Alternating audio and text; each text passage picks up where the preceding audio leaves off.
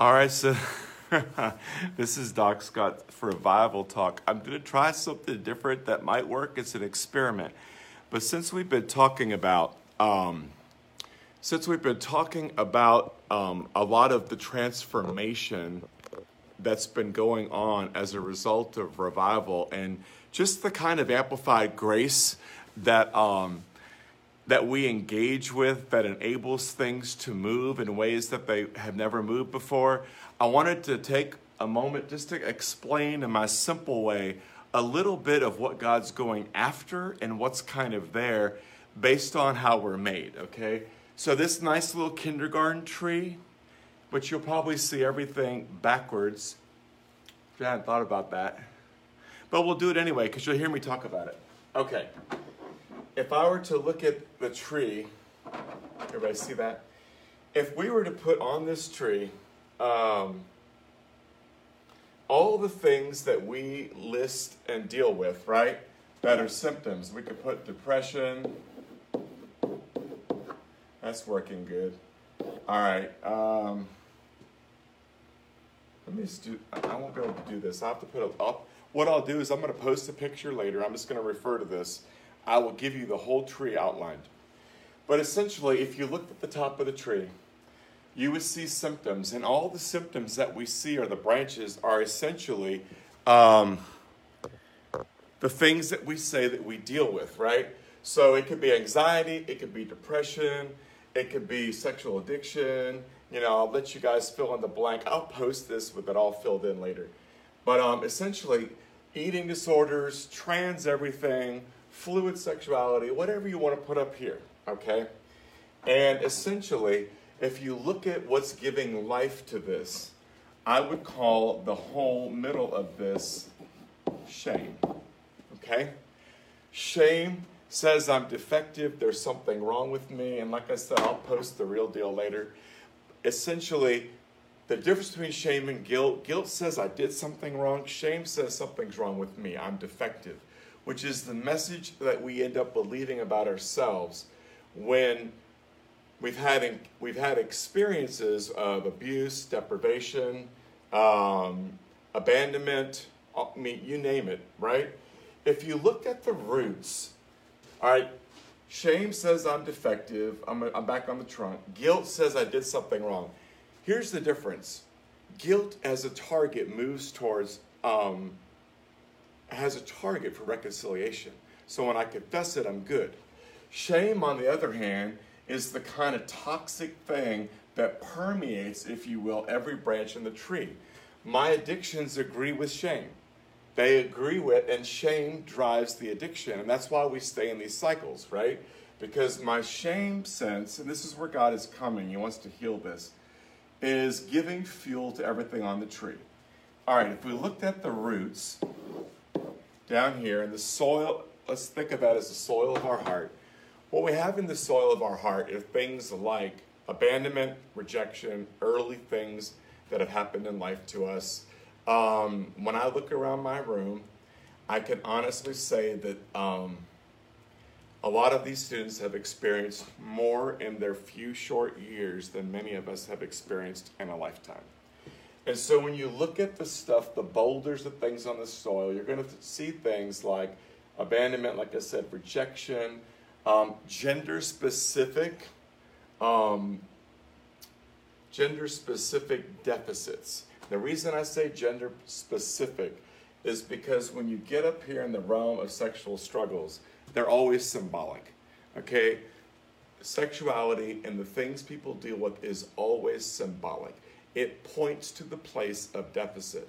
And a lot of times when I'm explaining this to my Bible Lit class, you know, somebody gave the example one day. They said, well, if a gay guy and a straight guy are walking across the street and they get hit by a bus, do they both go to heaven? And I knew what they wanted, and I knew what I needed to say. So I said, okay, assuming they both have a relationship with Jesus, yes. That's the short answer. And then I have to go on and say, do I believe that people are actually born that way? Do I think transsexuality and gender dysphoria and all of the things that impact the various sexual expressions are part of how we're made. No, I don't. And so what I'll clarify with the students is, but if I say that, because a lot of times that's the place where the wall comes up, okay? Well, wait a minute, because we feel this way, or because we feel this. It's like, guys, if you have bodies, your bodies are going to respond to certain things. They're going to agree with your shame and agree with the label that you give yourself. Okay, that's how that works. And so, because we're presence-oriented creatures, so sexuality is like a very powerful presence. That's why God said in Solomon, Song of Songs, do not awaken love before its time, right? Because there's a lot of consequence to that. But essentially, what I would say next is, but I have to qualify by saying this: we have not loved well. And one of the biggest problems in Christendom is that we have been the gatekeepers for those to enter in, and we've shut the gates hard because we've weighed different sins and we've given some greater shame than others, and in that came our judgment.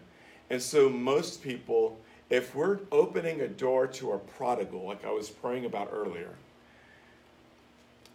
the composition of our church is going to change. If we're a holy habitation, that means that we are going to have people walk in our door from the street. And the key is going to be, what do we do with them? A lot of times I'll ask this question just to kind of give these guys a sense of their own culture and their church. I'll say, okay, if a prostitute came off the street from her evening job, walked into your church, sat down in the pew, how would you guys respond? Inevitably, here's how most of them end up responding. We'd want to get her a dress. I'm like, really? Why does she need a dress? Well, because it'll make her feel better. I'm thinking, no, that just makes you feel better, right? In other words, we want to clean her up and make her look presentable while the inside of the cup is still filthy and broken. But as long as we can dress it up on the outside and we can manage it that way, which is what we do with every kind of addiction, we try to manage it, right? Well, my thing with managing is, how's that working for you? Because what Jesus is after is not management. And the holiness that he's bringing us into as he purges us, because one of the things that's happening in revival, I'm going to post this later, so just this big blue arrow is going straight for the soil, and this is called water. And what water does is, think about this hard, rocky soil of our heart with all of the things that we've done, the sins we've committed, those that have been committed against us, and our responses to those things, right? It's usually the response to what happens that determines who we become, not what happens itself. We respond to what happens by either shutting our heart down in some capacity, walling it off. We respond in self-protection. And we make a decision. If this was death down here, the thing that was death, this abandonment, Dad walked out when I was 5, whatever you want to put there, we make a vow essentially that says, I will never experience death in that way again, ever. And so we build our lives and our defenses get built around those events and our desire to keep from feeling pain. Our self-protective mechanisms are all about pain and discomfort. And I don't want to experience it, so I build up the walls and I have different mechanisms that begin to emerge in my life. They become symptoms like my OCD, my depression, all of that, right? My cutting, whatever I'm doing. They become the thing that we're trying to eradicate this. But when the Holy Spirit comes and that water is forced into that soil, everything that's in it comes up. Okay, and so that's part of what when I say amplified grace, that's what God's doing. We see him doing that in the pools at Dawsonville, Georgia at that revival. We see it here at Remnant. I'm sure people are seeing it different places. That essentially, in seasons of forced change, the Holy Spirit is literally pushing this water into the soil of my heart with force. And he's doing it as an act of mercy and love. And what that means is that there are things, because most of us, I've been living in this place too. Like, why am I re-dealing with this thing? Why am I re-dealing with, I thought this was done. And then we go through a prayer session like Jamie was talking about last night, and we realize that something demonic has kind of wrapped itself around something that happened back here. And so, essentially, we're being purged, and it's the mercy of Jesus to reveal our hearts. It's his mercy of Jesus to cleanse us, because what happens is, in the cauldron of everyday life, we really do find out what we're made of, okay? So we were talking last night about this whole thing of convergence and how essentially the ages of all the church ages are converging. And there is a synergy as the streams of Christianity are actually merging into the same river. They all have identities that are unique, but they're kind of merging into the same river. And so you have this synergy and convergence happening simultaneously as God is shifting and moving things all around the planet to essentially get us, number one, into our seat of authority, the place that we function. Because one of the things we hear a lot is, and I've said it myself, I've been waiting my whole life to do what I feel like I was created for, but I haven't gotten there quite yet. It's kind of like Joseph. Joseph was in the prison, had a dream, had to go through all the abuse, had to get thrown into a well, had to go to prison, because all of that was part of his preparation. And what's beautiful about the story is it's not that we are exempt. Most of us have had the most intense battle on the journey to getting us into the place where we do the thing that God has created us to do. So in other words, the journey that we've been on, I asked the question last night in our revival talk, how many people here have been decimated by the perfect storm from the devil, right? And the hands went up. And I said, okay, let me say it again this way. How many people feel like the enemy tried to literally take them out and brought devastation and every kind of thing to their lives to take them out, to derail them? And then all the hands went up. And I said it that way. There is a holy purpose and agenda to what God is doing. And I said this, I'm repeating because I know we have a different audience here, but essentially, you getting seated into the seat of your authority, into the place where you have been created to function, is got a couple dynamics working behind it. One is this convergence. And in convergence, I like to use this illustration because in convergence, all of the disjointed pieces of my life that don't look like preparation, that don't look like me living out the call or the thing that's on me. I did this, and also even the darkest seasons of my life. They're all there together in this tapestry of my life. In convergence, Jesus takes a thread that he weaves all the way through every one of those jigsaw pieces that's in the tapestry, and he connects the dots. And what he does in that, as we look back, we see his hand that literally he's been preparing me my whole life for such a time as this. We realize that everything has had value. The darkest seasons, the lightest seasons, the worst seasons, and the best seasons. That all of those things, like Joseph, were part of his preparation. Because here's what happens. On the front end of your journey, and in that middle part, that's the enemy's greatest opportunity to derail you. But here's what Jesus knows. And this is why I think, because one of the things that when we went through our season, okay, one of the things, we were decimated. We had a 10-year season where, we were leveled. And I've said this before. I got to the place as a pastor and educator, everything in that season, where when I came here to Brunswick, 13 years ago, I did not believe that God loved me personally. I was a person in ministry, been a fiery Christian my whole life, not my whole life, about 18 forward.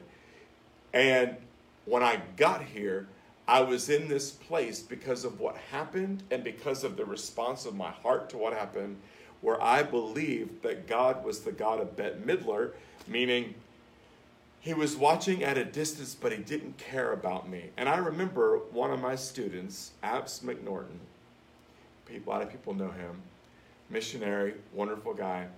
When I told him that I did not believe that Jesus cared about me personally, he broke down. He could not imagine what would happen to somebody that would actually believe that Jesus doesn't really have he's not looking out for me personally. Because what I did was I took everything that I thought was a desire of my heart and I made a box, and I wanted God to operate in that box. And when those boxes blew up, or I had an expectation of something he would do, when I didn't see him do what I thought he was doing, because we don't always see what God's doing behind the scenes, I built walls, self-protective walls around my heart. And, our heart is deceitful. We can't really know it. And some of those walls we erect in our heart, we don't even know that we're doing it. They're just kind of like the byproduct of just doing the grind of life with all the stuff that goes with that. So literally, I was walled up. I walked into a worship service after many months because I didn't want anything to do with the church or believers. And in the context of worship, my heart melted and I saw where Jesus was always with me, had never left me, and had been with me from the beginning. Blindness by virtue of being blindness means I'm blind. If I'm blind to the goodness of God, which has been the biggest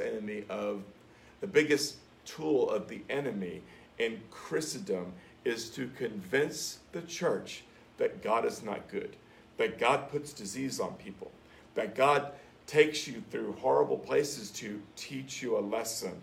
Look, kindness teaches me all the lesson I need. Kindness is what leads me to repentance. I don't go through hell to teach me a lesson.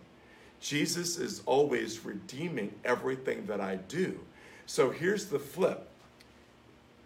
The victim says, why are you doing this to me? Right? Because because of the stuff that's in our soil, if you got a little bit of abandonment, some rejection, some deprivation going on there, all of the things in my heart get exposed when we're in the cauldron of life.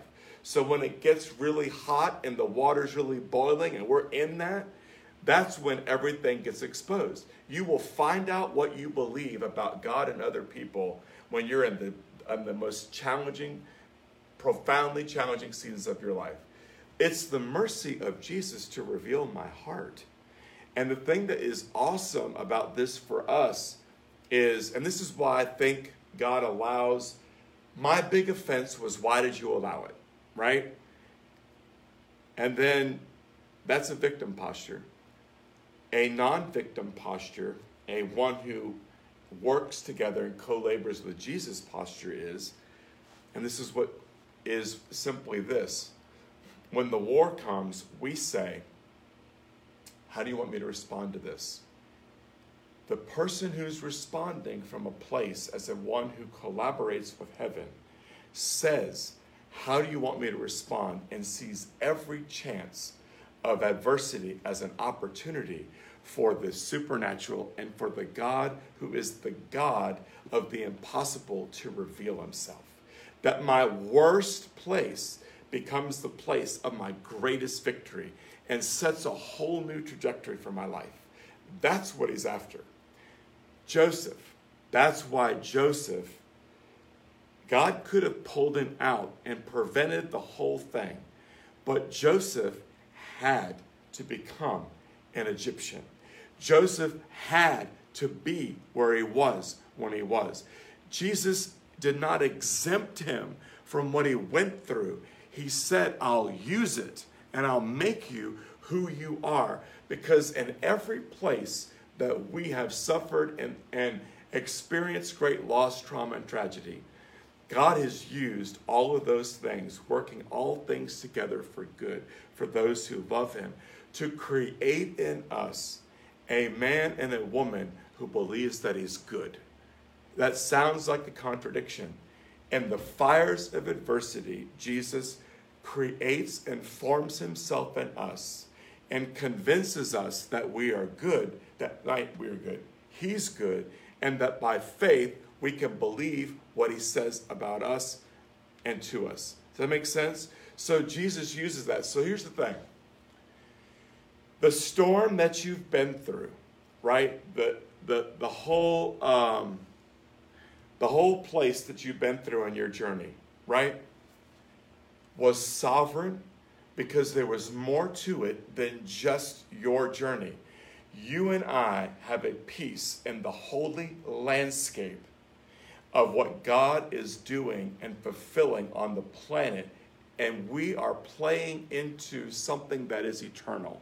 So we come in 11th hour workers, and we get to reap the benefits of the convergence of the ages, which means every era of the church, everything that got unleashed, everything that got sown is now all converging into this holy chaos and tsunami of revival.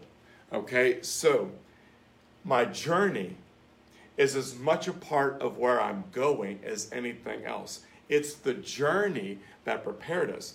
When we come into the place where we recognize God's goodness and he heals this garbage in my heart, we come into a place of seeing things rightly for the first time. We see things for what they are, that the unseen real is more real than the real that I'm seeing. We see that God is always good. God is always in a good mood. He is never in a bad mood. That he has actually been into this. He chose me before I was born, and he had a holy purpose and a holy destiny and a mandate on my head that would fulfill something that only I and you could do. The thing that you contribute is something that brings part of the piece of the puzzle for the end time revival, for the thing that God is doing on the planet. So the reason he's into it and the reason he moves heaven and earth to get us into our seat of authority so we can have this place of convergence in our life where we finally feel like we're seated and we're doing the thing that we were created to do, is because there is a mandate from heaven on who we are and the role that we play. That we are entering into the purpose and the plan of God on the face of the earth. And that's why he does all of that, to get us into this place. Because once seated, your big warfare, not that we won't experience it, but what happens, and this is what I think God said when he saw Joseph and when he saw you and when he saw me. He didn't intervene and take him out of the prison. He didn't intervene with the contempt of his brothers. It's almost like with Job, or Peter, when it's like when you get permission to sift somebody like wheat. Okay, my big issue was God allowed it. But God allowed it because he knew the beginning from the end, and he knew what the outcome was going to be. And he knew, I can see this conversation. Go ahead. Do what you want to do. But that man and that woman, those two people, are going to emerge out of that fire with more fire in them than they've ever had. And they're going to walk in unparalleled anointing because, essentially, I've prepared them for this, and I knew who they were before they literally got into the journey to begin with. I knew the end from the beginning, and I knew who they were, and I knew what they would be doing, and I knew that I would take everything that you, little Mr. Devil, small d, threw at them, and I will use it. I will use it in their life to form steel in their resolve and gold in their hearts and I will use it to make that a weapon in my hand as a holy champion, as a holy dread champion, as a manifest son and daughter of God. He knew that. The part that he does with us is we get caught, we catch up in the middle. When convergence and our seating, as he moves us to the place, because when we're in that seat, when he's married truth with encounter in my heart, what comes out of me at that point, because of what we have done in the fire together, my words don't drop. What comes out of my mouth doesn't fall to the ground. Does that make sense? When I decree a thing, it happens. It doesn't mean I'm exempt from war. What it means is I am seated in a place where I have the whole backing of heaven behind me. And so it changes my landscape completely. Your journey was to get you, and the hell that you walked through was to get you seated for such a time as this. That's what the journey's been about. And Jesus is connecting the dots and threading the thread through the tapestry of every part of your life. He's connecting the dots, and he's showing you that he was always there, that he always had a holy purpose. There was always a holy mandate that was on your life, and that he was more committed to it than we were. He was going to do it. That's what convergence does. It seats us for such a time as this so that we can be the habitation of the Lord, and that we don't have to even get it all right from the seat. We just have to show up. Just show up. Because now, when I show up, I have heaven and the King of heaven backing me up. Thank you, guys. Blessings. I'll see y'all tomorrow.